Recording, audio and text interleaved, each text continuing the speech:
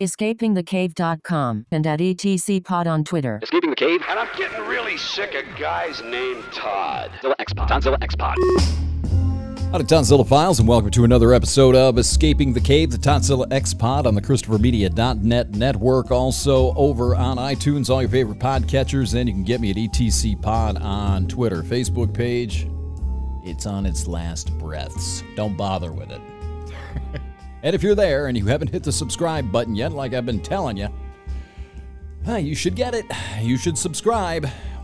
It's not going to be hand-delivered to the Zucker Beast anymore. I can promise you that. Hope you're having a good week so far. Today is Thursday, June 27th, as I sit here and record this in the wee hours of the morning. Had this plan. Whenever I tell you I have a plan, take that with a grain of salt, huh? I thought I was going to do like 3 or 4 podcasts this week. It doesn't work out that way. It never does. I don't know why I do that. I should have like an electric choker around my neck. And when I proclaim that I'm going to do something, it should just go off and knock me on the floor with blood spurting from my butthole. It just doesn't go that way usually. And this week's another example. I thought I was going to take this podcast. I've got a bunch of stuff that I put together before the last one as I was outlining it. It went another direction. I mentioned that in the last pod. And I figured I would just take a chunk of that, throw a half hour up again, maybe today. Throw another half hour, maybe 45 minutes up on Friday, maybe Saturday as well. And then, I went back and I started reading this Andrew Sullivan article again. In fact, I went and printed it up. And when I went through reading it, it occurred to me, you need to understand what's in this article. It's 7,300 words or something like that. Now, I fancy myself a bit of a hack writer. I like to write. I've done a lot of writing, travel-based stuff mostly. But the longest thing that I've ever written, and I'm long-winded, is about 6,000 words. And that was in 2008, after hanging out with God's bikers out in North Carolina. Hell of a day that was. 6,000 words. It took me hours upon hours upon hours. The last line of that blog, my hands hurt because they did. I had been poking into that computer all day long, and that was 6,000 questionably edited words. This is 7,300, and I don't know, if I were his editor, what to cut.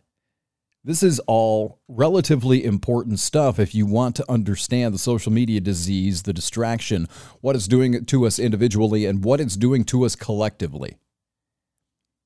Again, I've said before that this is, for me personally, it's an opinion here, this article affected me more than just about anything else that I have read in a decade. It's right up there with the Glenn Beck article, as far as that one pertained to the media ecology and how they make money and product and all that. As far as on a personal level, it's one of the most important things personally that I've read. And continuing on with this theme, the social media disease theme, it seems really clear to me that this should be put forth. So that's what I'm going to do. And it's long. I don't know how long this is going to take me, but that's what I'm going to do. First, though, I want to give you a quick update because something else I've decided to do, and this is influenced by this article, by the Sullivan article, because it's one thing, I think, to sit here and tell you what you should do, or what I think you should do.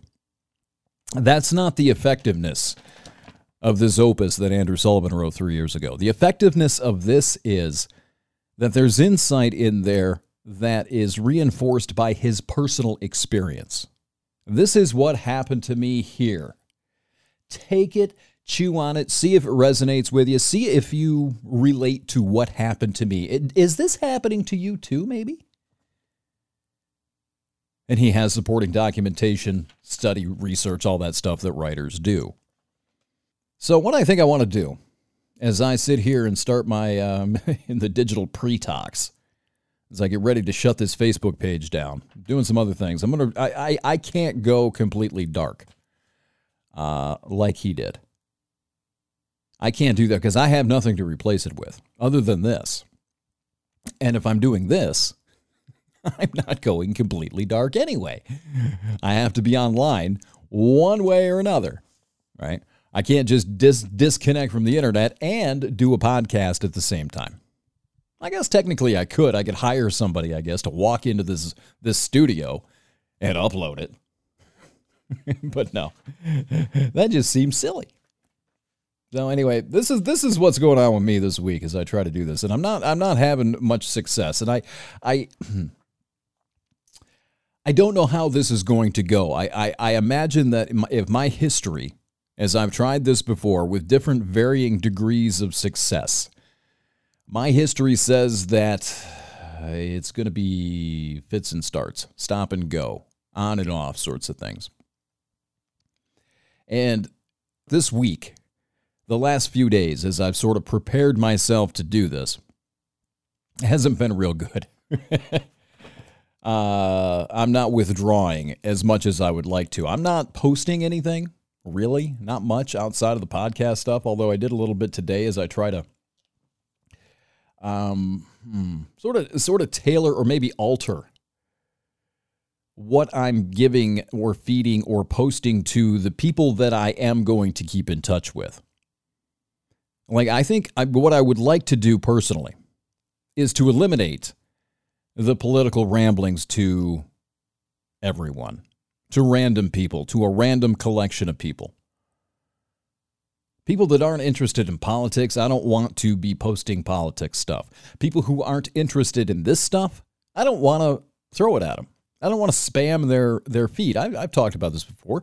It's not a new idea, but I've never been able to do it. It always sort of just seeps back in there because I'm writing or I'm podcasting something. Maybe it's just habit. I don't know. Maybe it's just my egocentric and narcissistic need to tell you what I think. I don't know what that is. But if that's the case, what I need to do is I need to be putting that stuff right here and not into the Facebook feed. And it's not why people are there, most of them. And the people who are there that want that stuff, they know this is here. They can come and get it. So I don't want to be shitting on people anymore. When they log onto their Facebook account, they've had a long day at work, a longer day at work than I have.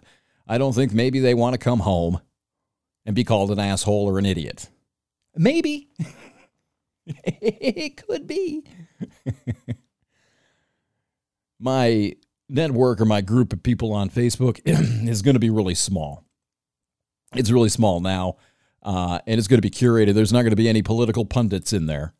If you're a propaganda farting flesh bot, and that's who thinks they're Marcus Aurelius, and are posting things constantly all day long, you're not going to be in there.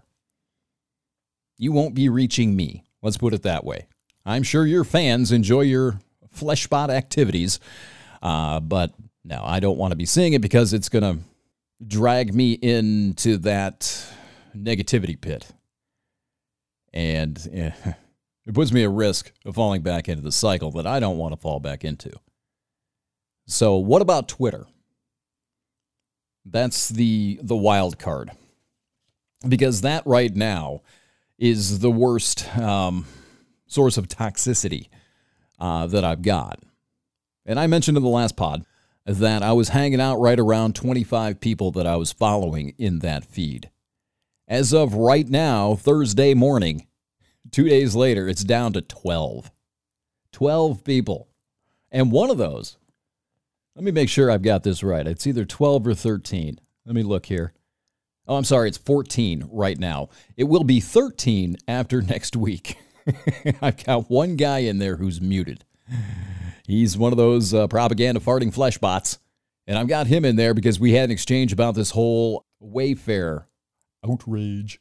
And what I told him was, I'm going to get back to you in a week. And if this whole thing's blown over and the outrage mob has ejaculated upon its chest and moved on to something else, I'm gonna chime in and say, hey, you didn't change the world with your protest. That's why he's in there.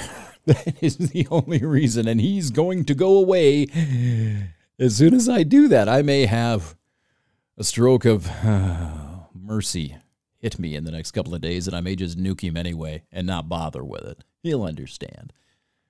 Maybe do him a favor. Maybe he'll appreciate your friendly neighborhood Toddzilla a little bit more if I do show him that act of kind mercy, that kindness of not holding it, whatever.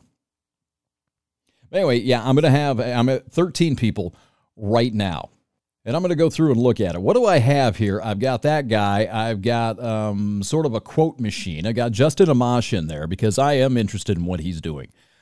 He is standing his ground as he is an island in a turbulent sea, doing something that I haven't seen from a politician in a really long time. I don't know that I've ever seen it. Maybe I have. I can't think of it right now. But John McCain would be proud of his maverickness, in my view. I've got a guy from Nigeria that I found who's sort of a conduit to, there's some really good things coming out of Africa, believe it or not, on social media. Maybe I'll get into that some other time. I've got my friend over there in France. I've got Bo Weingard from the IDW, who's sort of on double secret probation. I don't want the IDW tether to my Facebook because he'll retweet somebody and then I've got to see something from, I don't know, James Lindsay or something like that, right?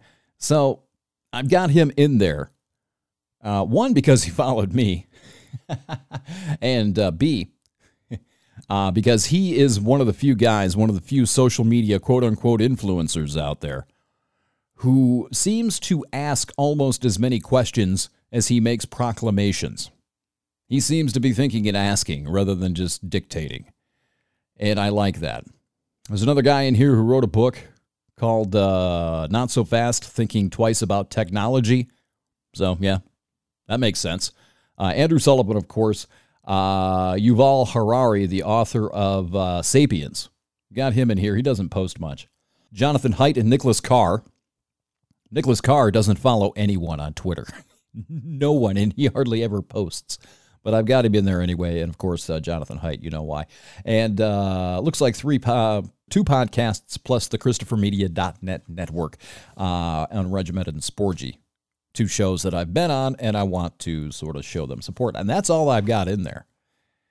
And one of the things that I saw that came out of Nigeria, I know it's not based there. I know it's not a foundational thing, but I got it from this little group that this guy is sort of a part of, called Take Twitter Back. And one of the things that one of those people put forth was to suggest that you get rid of anybody who's not adding anything to what it is you're looking for. And don't follow them expecting a follow back. Another one of the stupidest things I've ever heard of. I'll follow you, you follow me, and I'll show you mine, you show me yours. No. If they have something that you want, something you value, if they're making a contribution to whatever it is you're doing or seeking, thinking about, then you follow them. Don't expect them to follow you back. And don't get pissed off if they don't. But it's something that I kind of took to heart. And that's what led to these other 13 or 15 people being blown out of my Twitter feed earlier tonight. So what are you adding?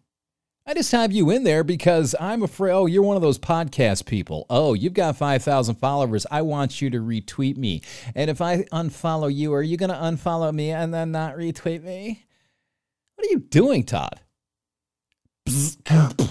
Gone. About 4 or 5 of those folks. I think that'll help a great deal. Looking at it for the last, a few times over the last couple of hours since I've done this, it has been nice. That feed is quiet. Except for Andrew Sullivan's, that poor guy. I mentioned that he doesn't really do much on Twitter. Well, the Democratic debates, the first one, was tonight, and he decided to break his Twitter celibacy and posted a couple of things on the debate. And I'll tell you, I mentioned spit roasting in another podcast, how I expect it to come my way. This guy was just gang-piled. Gang-piled. People talking about his HIV diagnosis. All sorts of shit. Just gang-piled. Some of the most vile things I know, it's just Twitter. It's just Twitter. It's just Twitter. Welcome to Twitter. Fuck you.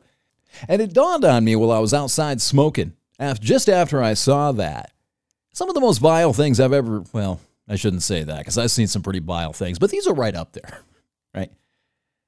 And it dawned on me that all these people that are whining and crying about buzzwords like fag or the N-word. They're whining about a word, yet these are the same people that are going onto somebody's profile and directly just brutalizing and savaging someone with this stuff, and you're worried about a word? Kiss my ass. What the hell is wrong with you? I'm not innocent here. I sound like I've hijacked the pulpit and I'm preaching a little bit out of school. I've done this, and I still have the urge. I talked about this, I don't know, a month ago. I understand it. But I think the trick here is to take a detached perspective and a detached position where I'm not participating in any of this.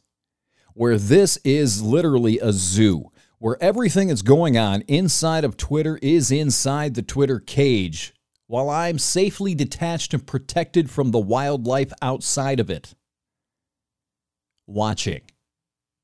I have got to get there. I have got to get to that point where I do not have that twitch, that convulsive twitch, to drop my thoughts on people all the damn time, every minute of every day. If I have something to say, I have my platform in front of my mouth right now.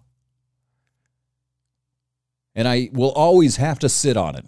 I won't be able to run in here and scream into a microphone and get it out there. I mean, I technically could. I won't. I'll write it down. I'll put it someplace.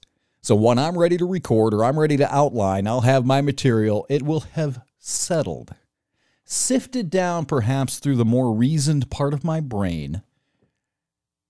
And maybe, just maybe, I don't know.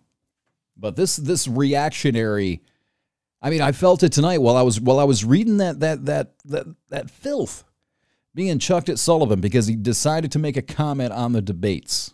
I had it, man. I could feel that simian primate, just barbaric urge welling up inside of my gut. I was, getting the fingers ready. Here we go.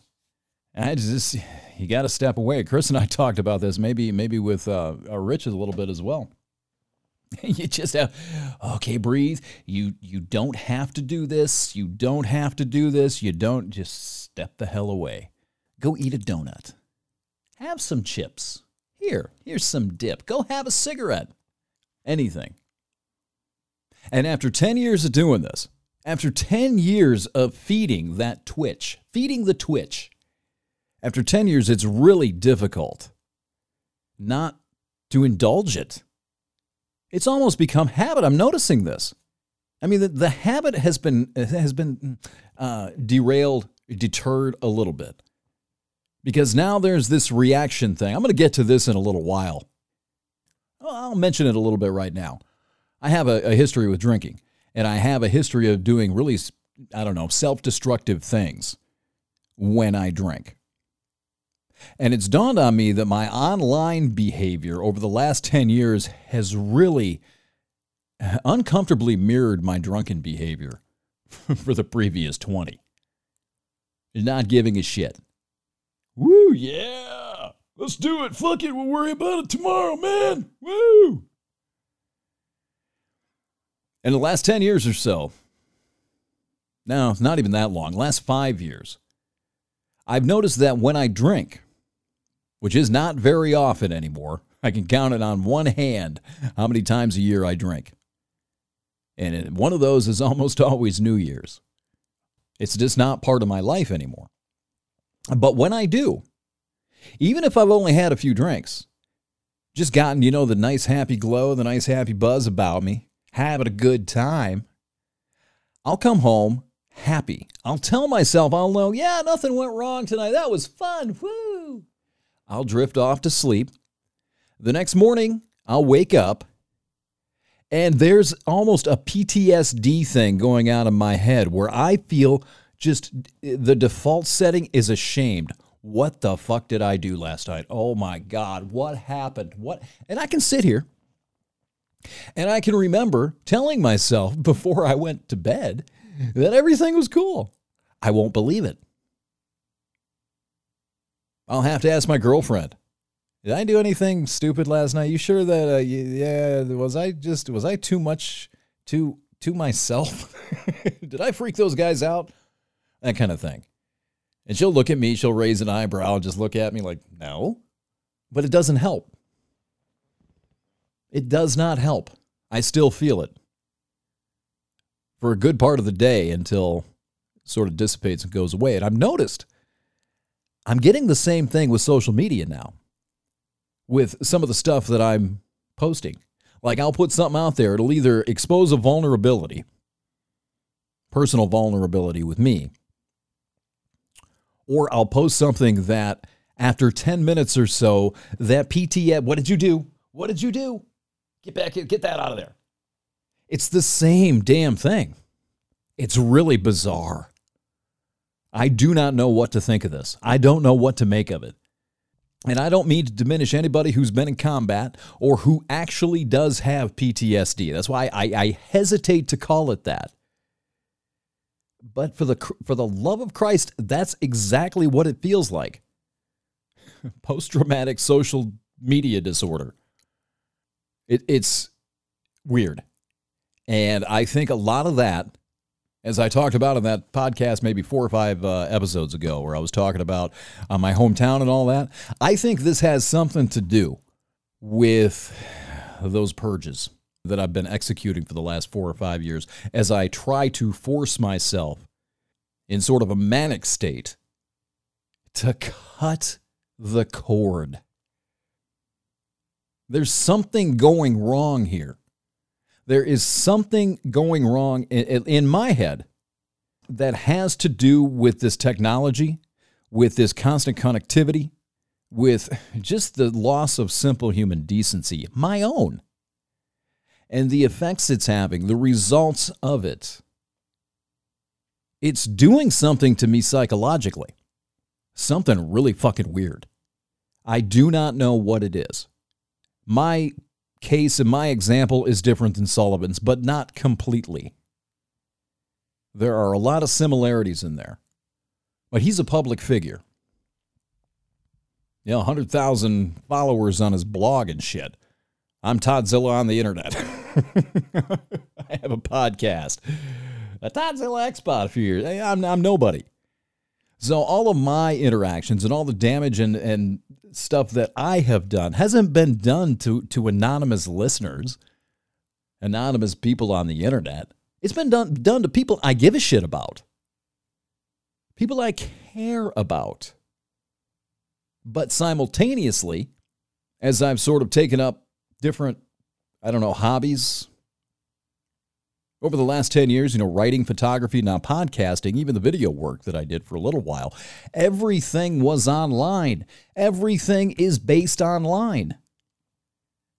Every quote-unquote product that I've put forth in the last 11 years has been put forth inside the marketplace in cyberspace. All of my relationships have been maintained via the internet. A lot of that's from the traveling. A lot of that's from living in 9 different places over the last 11 years, different parts of the country. So pick up, move, pick up, move, pick up, move. Hey, I can stay in touch with you on Facebook, But over time, what's happened is that avatar takes over and starts screaming into the void. It's not a void. There are people on the other end of these computer screens, on the Facebook accounts, people who had no idea. And I empathize with you folks down around Hilltucky, and you radio folks as well. And a lot of other people, the traveling folks. I empathize with this because you never saw this part of me. And you sit down, oh, hey, there's Todd. What the hell is that? Oh, my God. I've seen this happen from my end with other people as well. But I was never really concerned with being fair about it, being empathetic, trying to see it from their point of view from my end. It's an over-amplified, one-dimensional projection of just one single part of who we are. There's no nuance, no multidimensionality to it, just a raging political junkie or social junkie. raging all the time about the same thing, showing no nuance personally. I have a lot of different interests. Well, not as many as I used to. So maybe that's a symptom and an indication of something else that needs to be looked at as well. Maybe I am too one-dimensional now. But these avatars, these digitally enhanced, exaggerated, over-amplified avatars are not accurate representations of who we are. It's the old radio thing. Your radio personality is you times 10. I always hated that. Because me times 10? I don't know. But now when you get online, and you've got your public relations campaign, your PR avatar, this little crafted image, sculpted image. Oh, I'd like to look like this, and I'd like people to think I'm like this, and it's you times 100. I'm not going to include everybody in this. I know a lot of people who are quite reasonable and calm and diverse and pretty much the person they are in person when they get online. A lot of us ain't. A lot of us ain't, man. And I think it's those of us who aren't, that are feeding on something ugly. And that ugly thing, that's what I'm concerned with. I don't know where this is going. And it's not affecting just a few people either. It's a lot of us. A lot of us are drunk, just as I was for 7, 8 years. A lot of us are just as drunk right now as anybody else. We don't know we're drunk. We're just feeling good. We know that feeling when we get to the bar, right? You have those couple of beers and you're just feeling, yeah. Are you drunk? Have you reached 0.08 yet? Do you think you ought to be driving the car? If you're blowing a 0.16, even though you feel like you can control the car, you can drive down the you feel like you can drive down the highway at 95, safe as anyone. Oh, my senses are sharpened. No, they're not. You're drunk. You're not thinking rationally and carefully. You don't give a shit what happens to you or anybody else. You feel invincible. Nothing can happen to you because you're feeling it. I never put that together, I don't think, before this week. But a lot of that is the same feeling without the stumbling around the living room and puking. And now I'm getting the hangovers that I got back in my drinking days when I was incredibly self-destructive. I just didn't give a fuck. The loss of inhibition, that's what it is. You're not inhibited in any way, shape, or fashion. Where alcohol takes that away chemically, the internet does it psychologically via an anonymity, a lack of first-person accountability, and this notion, this idea in your head that you've created a bulletproof avatar, a self-image that exists online and nobody can touch you. They got to get through the avatar bodyguard in order to get to you. And that avatar's strong. You could be a meek little, 4'11", 98-pound quadriplegic sitting behind that computer screen, but when you can get to the text editor, you're the Rock, right? You can be anybody you want to on the internet. You can sit there and you can craft your flesh-bot propaganda dispatches, and you can edit them. You can go back and re-edit them, at least on Facebook. On Twitter, you don't like something, delete it, repost it. How many times do you think, I do this a lot, and I've started to do it. It's obvious that I do it on Facebook. That's how I write. I throw stuff down, right? And then I go back and edit later. I do a stream of consciousness thing first, and then I go back and I basically decorate my writing later on, edit it, stuff like that. How many first drafts of these witty propaganda avatars, these flesh bots, how many first drafts do you suppose you see? Now, they're always going to tell you, I just spit it out like that. Bullshit. I'll bet you, I'll lay money on this. Won't ever be able to prove it, but I'd lay money on it, that there are people who have a word processing program open where they can craft their missives and edit their missives before they share these nuggets of genius and wisdom with the world. It's image, man. It's a propaganda campaign, a personal propaganda campaign, a PPR. You down with PPR? Yeah, you know me. Sorry. Oh, yeah. This is difficult. This is really hard. I got to talk about the damage that I've done since 2008, the end of 2008, when I opened that first Facebook account. I've had more than one. I'll do that when we come back.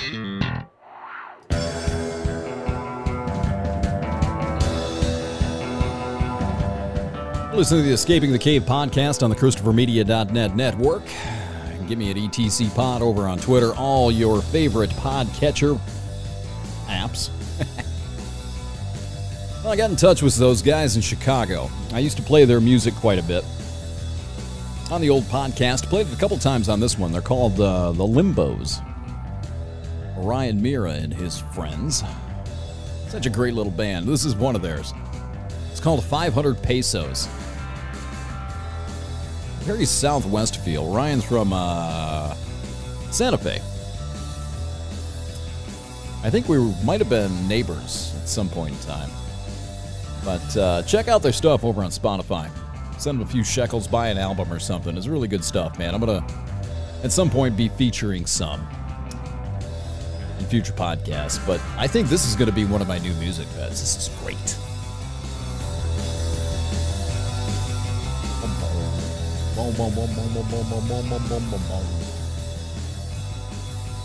Anyway, I was talking before I went to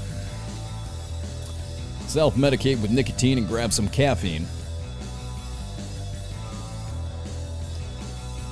about the damage that personally I have done to myself over the last 11 years. And it feels a lot like some of the things that happened when I was a raging drunk back in the 1990s, early 2000s. You get to that point where you've got your avatar up and he's roaming around. It's got its armor on and it hops online and starts to rage righteous battle with the evil forces in the world, right? And you feel invincible. You feel like there's no accountability. Nothing can happen. And all these things, all these people, these representations of people that you see in front of you, they're not real. Or if they are real, it doesn't matter because they're not real right now. They're just right there in front of you. And you get to the point very quickly where you're so intoxicated, I guess maybe with the power, especially if you're good at this, especially if you're good at being, Triumph, the insult comic avatar, where you don't care what happens anymore. You don't care about the damage done to the relationships. This has been a big deal, and I think it's been exasperated over the last 10 or 11 years because I've moved around so much that everybody in my life, with the exception of my girlfriend and her family, were temporary. This started when the traveling began. When the people that I was meeting and associating myself with were only there briefly, or maybe a ride, or maybe some people that I met on the road and connected with via social media, whatever, were around for a month or so and then just sort of drifted off.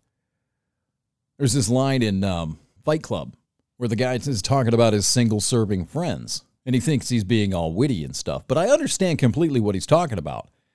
It got worse with the traveling around Latin America, where these folks that I would meet, we'd hang around for a little while, maybe as long as 10 days with some of them.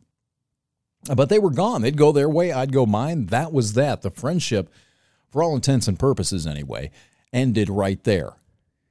We've also moved around. We went from Michigan to Florida to Santa Fe to Taos to Denver, back to Santa Fe to Chicago to Massachusetts, and now back to Michigan over the course of the last 14, 15 years, returning to Michigan a year ago. So all the friends that I made, if there were any, weren't close. They all basically withered away and eventually died because we moved. So everything became temporary at some point. Like everybody's going away eventually. So if you have that in your head, as I did, it gets real easy to just cut people off.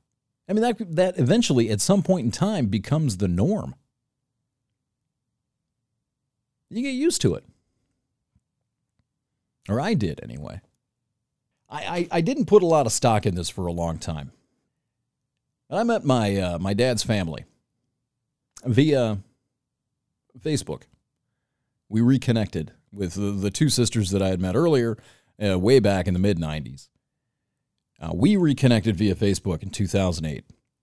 And then in 2009, early part of 2009, through them, I connected with the rest of that side of my family, whom I had never met, never had any kind of conversation with whatsoever. This all happened through Facebook. I mean, at that point in time, in 2009, this was some incredible technology. It was opening doors at a rate and a pace that was unheard of.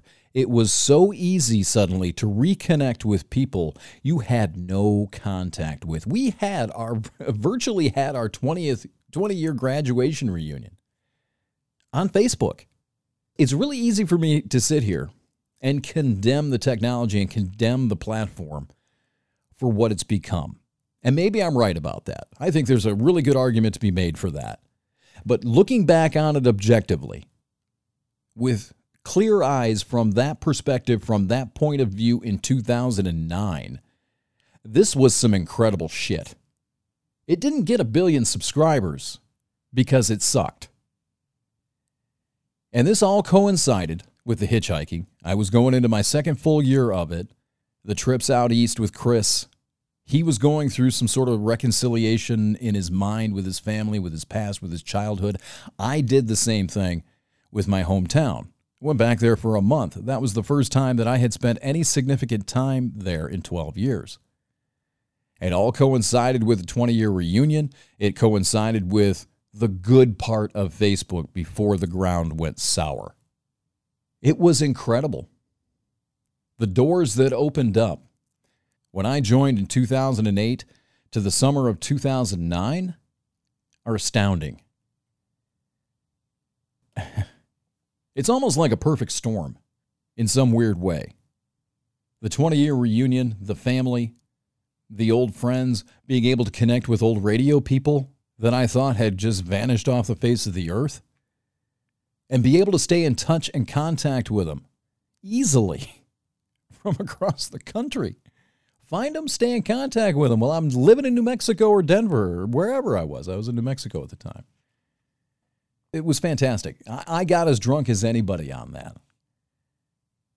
And as time went on over the year, I personally met 2 of my sisters, a brother, and 2 nephews in 2009. I wound up hitchhiking from Wyoming all through the Dakotas and out to Boise, where my sister... Well, let me rewind, because I met the initial one first. I met Michelle at the end of May. Met her with Chris. We came from Massachusetts. We got a ride to her place in Ohio. Met her for the first time that day. A surreal experience. Meeting your middle-aged sister for the first time at the age of 38. Somebody you've heard about your whole life, knew was out there, and all of a sudden there she is. And it was awesome. We connected, we got along, we started to bond over just sitting there talking about what we knew and comparing stories. I mean, it was great. And that led to something else, and that led to meeting my brother Mike. It led to the second and final meeting with my father, with my dad, for the second time in my life after, a 20 or a 40-minute get-together at a food court at a mall in the year 2000.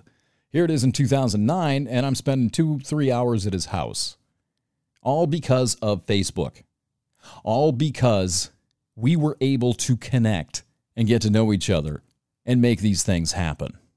I met my 2 nephews at Michelle's place, her sister's 2 boys.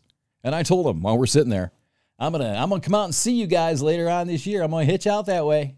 And they just sort of look at her like teenagers, 14, 15. Just, yeah, sure you are. Okay, whatever. Nice meeting you. And later on that summer, it's exactly what I did. I got dropped off in Wyoming. I went over to Devil's Tower. I hooked up with this Leslie chick and her friend. Did the Chris McCandless pilgrimage to Carthage in South Dakota.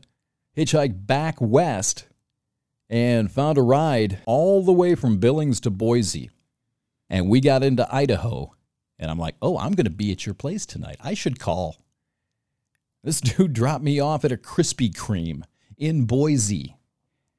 And I met my sister for the very first time, the second one in, 3 months, at a Krispy Kreme. And again, it was a replay of exactly what had happened in Ohio a few months earlier. It was freaking great to put a face, an organic face with a story, with an abstract human being that you've known about your whole life, wondered about your whole life, a half-sister that was out there somewhere. And went over to her house. I met her husband. There's Ben and Brad again. I told you I was going to hitchhike out here. You didn't believe me, did you? No. Well, you're right. And it was one of the most wonderful weeks of my life. They're drinking these rum runners that her husband made every night, sitting out on their deck, reminiscing, telling stories, getting to know each other. And again, comparing notes, just as I had with Michelle a few months earlier. We bonded over this stuff. And I wrote a post that year. It's one of the favorites of a lot of people. And I called it Becoming Family because I thought we had. And something in me calmed the hell down all of a sudden at the end of 2009. Briefly. But it did. It was just like, that's better. And again, all of this because of Facebook. All of this triggered by social media. But, well, to finish in 2009, my girlfriend and I, we were getting close enough, Lynette, Michelle, and I, that my girlfriend and I drove from Santa Fe to Boise for New Year's. We got in the car and went up there and hung out. Michelle was there, Lynette was there, I was there, my girlfriend was there. This was the first time my girlfriend had ever spent any significant time with me around my family. At that point, we had been together for 7 years. She'd never seen me with family. Not really. And it showed her. She was like, that was just something, it was good to see that. And I'm like, yeah, kind of. That was new. Last time I saw Michelle was out in Ohio in August of 2010. My brother Mike and I hung out, go out to Boise, hung out with Mike and Lynette this time. Everything was fine. But the next year, something happened. The last time I saw Lynette and Dave, her husband, they had flown down to Cancun. And I was on my first trip in Mexico. This is in 2011. My girlfriend's birthday was in April, her 30th birthday. Coincided with their trip and me being in Mexico, so she flew down, met up with me, we met up with them, and the four of us just hung out in Cancun. But that was the last time I saw him. I don't know what happened. Everything just dried up. So thinking back to what I was talking about in 2009, 2010, I had given myself a sense of hope, if not with my dad, at least with this family that I had found. There was going to be something to build on moving forward for the rest of our lives, as family, as brothers and sisters. I felt accepted into that family, at least a part of it, at least enough to where that part of me could finally deal with itself. But then by 2011, done. To this day, I do not know what happened. Something happened to me that day, though. The day I realized what was going on, something changed. I have never given this enough weight, I don't think. Because I'm used to it by now, right? As I was saying, people go away. This was different. I didn't expect this to happen. And when it did, I don't know. I'm trying to think back to it. I'm trying to think to the moment. And I don't think it was a moment. I think it was a process. It wasn't like a switch went off. But whatever I was channeling, 2009, 10, as things sort of shifted to politics with me on Facebook. It went away from the traveling and all that and being funny and cute and all this other stuff to really just focusing on politics. I know what happened. It was Sarah Palin and the Tea Party, end of 2009. That's what got me moving in that direction. So for about a year and a half, I think I was getting progressively more intense, more relentless with it. I don't know. I'd have to go back and really think about this. I didn't really lay all this out before I sat down and started talking about it. But the bottom line is this. This is indisputable. Something changed drastically in 2011, sometime around June, where I was out of touch with Michelle. I was out of touch with Lynette. Mike and I stayed in touch. We actually saw each other later in 2011, but that was the last time I saw him too. Something happened in 2011. I don't know what.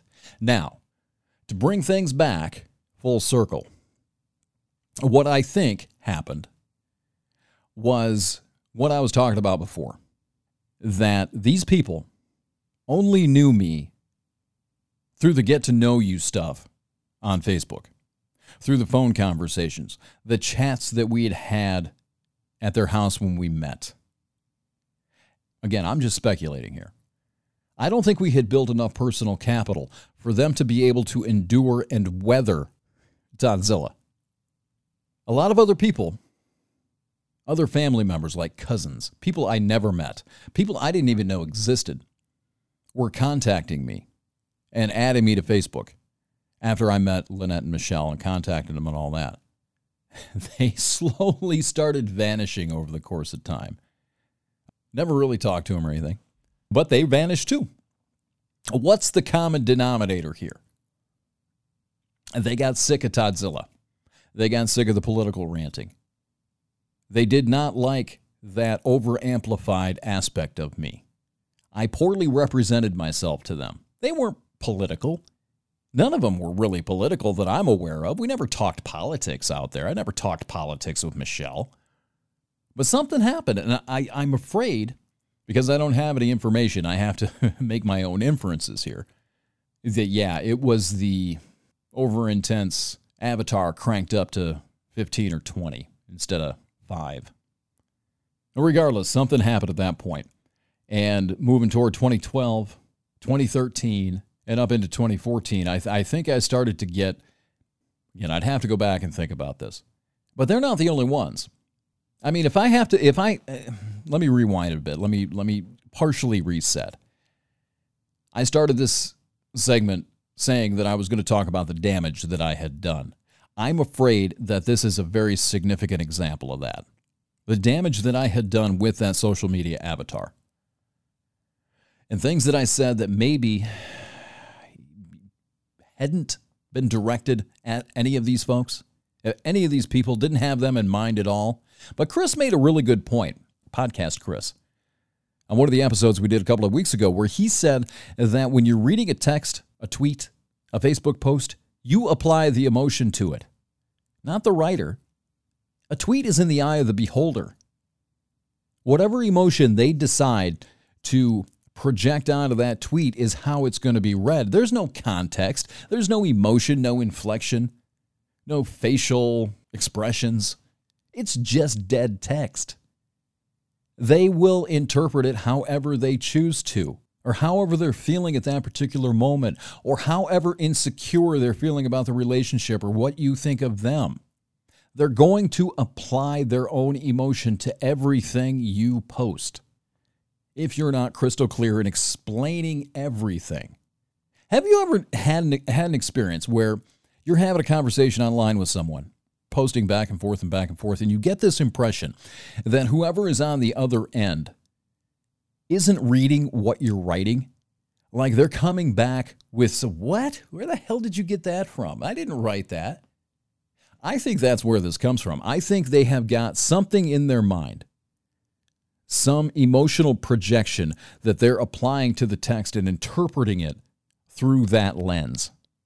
You have to remember that.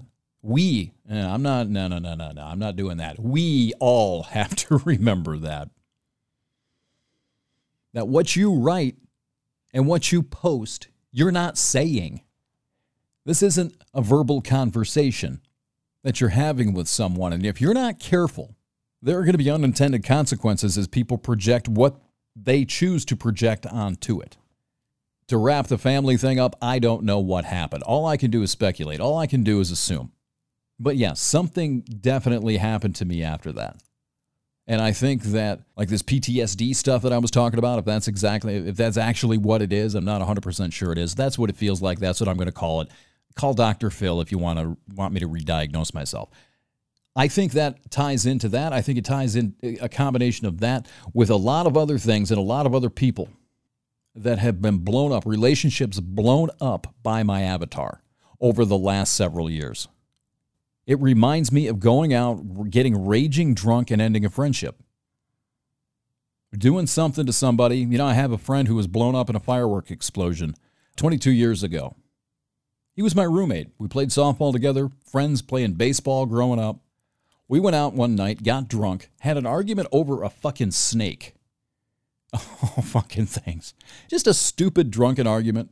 He's behind me in the back seat. I turn around and pop him in the head. Cut his forehead. I went home and I sort of tended to him, sort of dressed the wound and all that. I felt really shitty about it, but that friendship was never the same after that. Right? Just stupid shit you do when you're drunk sometimes has long, far-reaching consequences. Hello, I know these things. I'm an expert here. You need to listen to me on this. Right? But he died a couple of years later, and it's always eaten at me. That night has always eaten at me. I didn't know he was going to die, of course, but he did. And I ruined the friendship for all intents and purposes. It was never the same after that, and rightfully so. I'm not lamenting, I'm not crying about it. I deserve that. But for 22 years, I still have dreams about this guy. Still. Not bad dreams, not like he's haunting me or anything like that, but it eats at me. And it feels the same. The psychology, I'm telling you, it feels the fucking same. You get on there, I get on Twitter, I don't do Twitter too much. I don't bother with Twitter. When I get on Facebook, when I have historically got on Facebook and I get rolling, it feels like the same as I did when I got drunk and didn't care. And this has happened a couple other times, and maybe this is part of it. Maybe this is part of what's going on and why this is finally triggering something that's actually going to stick this time. Because Matt wasn't the only one. That was the one where I hate to say it was the guilty party, but we'll say it anyway. It's a podcast, right? But it's happened a couple other times with politics. One guy, not the brightest lamp at the lamp store, but decided that all of a sudden he was going to become a political commentator. And he was posting some of the stupidest stuff you can imagine. Just really dumb, infantile, ridiculous stuff. Obviously recycling something he'd seen someplace else. But he was an opinionated guy from the time that he was a young kid. He was going to say what he thought. I should have never expected this to be any different. There were tools that I could have used to silence him. Could have put him on mute. Instead, I was in the height of my resistance days right after Trump's inauguration, but before my excommunication after the Rachel Maddow episode. So it was between January and March of 2017, and I executed a purge, one of my infamous purges, and he was gone. I'm like, okay, I'm not listening to any more of this Trump shit. You're gone. Bye. See ya. Done. Never talked to him again. He sent me a friend request. It's still in my Facebook account. I haven't deleted it. Sometime last summer. I did not respond to it. I left it sit there. I'm like, I don't want to deal with your fucking shit, man. I don't want to hear any of this. Stop it. Well, it turns out in December, had a massive heart attack, died. This is a guy who was very good. He was the brother of a very good friend of mine. I'd known this guy, not a kid anymore, since I was probably 8. We weren't on bad terms. We got along fine. We were fine before politics reared its ugly head and interjected itself into the relationship. we weren't great friends. I hadn't seen him since the mid-90s, not in person, but we were friendly. Now he's dead. Now I've got that Facebook friend request sitting in my profile, reminding me of all this. That's not all. The same thing happened with another friend, a much, much, much closer friend. This one mattered a lot. He was one of my best friends, probably my most loyal friend. And this is a guy that I had seen. This is the one guy over the last 22 years since I moved away from there that I went out of my way to see the most. I liked this guy. I loved this guy. He was the most authentic person. Love him or hate him, he did not care. And it was real. This wasn't show. I respected him. I appreciated the loyalty, especially where I come from. Loyalty is a big deal to me, and he oozed it. But he was doing the same thing to a lesser degree that the other guy was, right around the same time. And here comes the purge. And he got swept up in it as well. We exchanged a couple of messages, like on Messenger, here and there. But he wasn't really, because he was out of the Facebook feed and out of the friends list, he wasn't a high point of contact at that point. I found out in March, end of March, he'd been diagnosed with pancreatic cancer.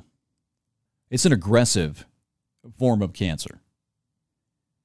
And he was gone within 6 or 7 weeks. I thought I had more time to get down there to see him. I never saw him again. And now he's gone.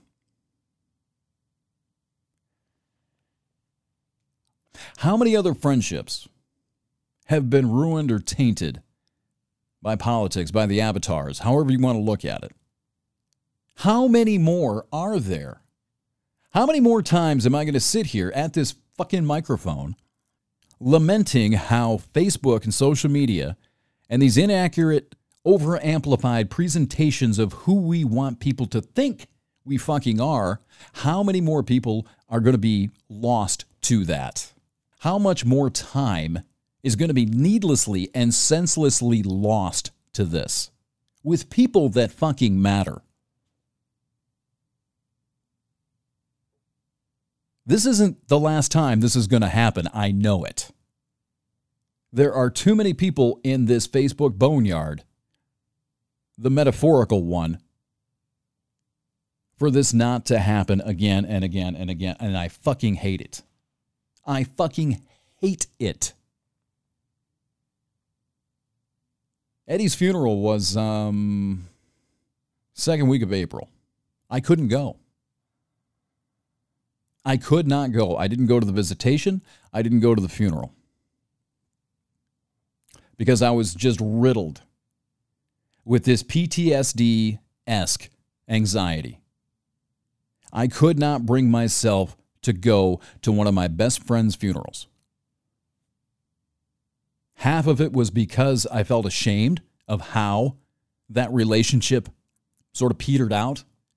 Now, to be fair, we didn't know that he was going to be dead so soon. Nobody saw this coming at all. He was 51, for Christ's sakes. He wasn't that old. But 51 isn't young anymore either. I thought there was more time with him. I did intend to go see him again. I did intend sometime to reactivate the friendship to what it was, or what the best it could be anyway. I didn't. And now he's gone. So I think there was an element of shame involved there that I didn't. Guilt. It triggered some anxiety, but a lot of it, I'm telling you, I did not want to see a lot of people. And right or wrong, and I assume, rationally, I know I'm overreacting to this, but a lot of it had to do and has to do with the fact that people have only known me for 12 years over this fucking internet connection and through that Facebook profile. I have given these people a completely bastardized version and impression of who I am. And to be perfectly honest with you, I did not want to endure the grief and the guilt and the sorrow of going to one of my best friend's funerals and having to endure the anxiety over how people are looking at me because of what I projected to them. It was overwhelming. I couldn't do it. It's one of those things. It's like you get to a point you have to make a decision whether or not you know it's the right thing to do. You know goddamn well if you don't go, you're going to feel like shit for the rest of your life. This is not something you can correct. You can't make this right. If you skip this funeral, you can't go back and redo it. There's only one funeral for your friend. I still, even sitting at that precipice, knowing that I was caving into fear, anxiety, and all that, I could not do it. What the fuck is going on here? This is mass insanity. What the fuck are we doing?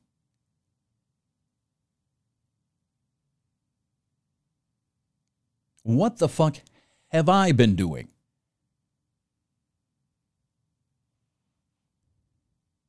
I don't know. The best thing that I can come up with is that I have been drunk for 11 years. And I'm finally starting to wake up with a headache. I'm finally starting to wake up with that sense of shame. That, oh, geez, did I really do that last? Oh, geez, cringe. I've got a tape. I've got a lot of tapes, but I've never watched it. But it's a tape that we took a video camera to a friend's wedding in Florida, 2004, and I got hammered. I mean, I got hammered, and I was an obnoxious little shit that night. Some of my friends have seen that side of me when I drink, where I'm not funny. I'm just a dickhead. An obnoxious dickhead. Again, I don't care. Woo, I'll just say anything. Yeah. Just like the Avatar. And my girlfriend was taping it. It's on one of those high 8 tapes. And it's been in a box, unwatched. I don't even think it's been rewound since 2004. But I'm afraid to watch it because I know that I'll sit down and I'll see what I was doing and how I was behaving, and a sense of overwhelming regret, self-contempt, and just raw, pure shame will come over me. I can't watch it. This is how a lot of what I've been doing feels right now. I'm finally starting to see it. And I'll relapse every now and then. It's like going to the bar and taking a shot of Jameson. No, fuck it. Every now and then. But I'm finding that when I do that, more often than not, especially in the last month, 6 weeks or so, I'll immediately go back in there, maybe leave it up for 10 minutes and take it down. Just get rid of it. I'm doing the same thing when I do comment on Twitter. Yeah, no, this needs to go. Stop it. Stop it. I'm retraining myself. I think that's exactly what's happening. I think I'm training myself like a slap on the hand. No. No. No.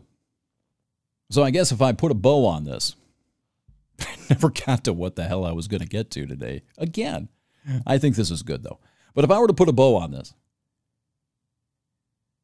yeah, I think that if you're looking for, personally for me, I'm only going to speak from, well, obviously for myself. I've been talking about myself the entire episode, but I think that would offer a possible glimmer of hope that maybe it's finally taken. Maybe it's taking. Maybe the process is finally getting to the point where it'll work. I don't know. I have to try. I'm telling you, this thing with Ed, my friend, I hate that. I hate it with every fiber of my being, and it cannot be undone. These relationships, when they're gone, if they mean anything to you, if you're sacrificing them to politics on the internet, something's wrong. Something is terribly, terribly, terribly wrong. And I think the only thing that can accurately explain it We're fucking hammered drunk, man. Hammered drunk, don't know what the hell we're doing. We just feel good doing it. And that will take us, I promise you, I say this from experience, that sort of mentality, that sort of attitude will take us nowhere good. I've got the lack of a driver's license to prove it. Those two things are connected, I think.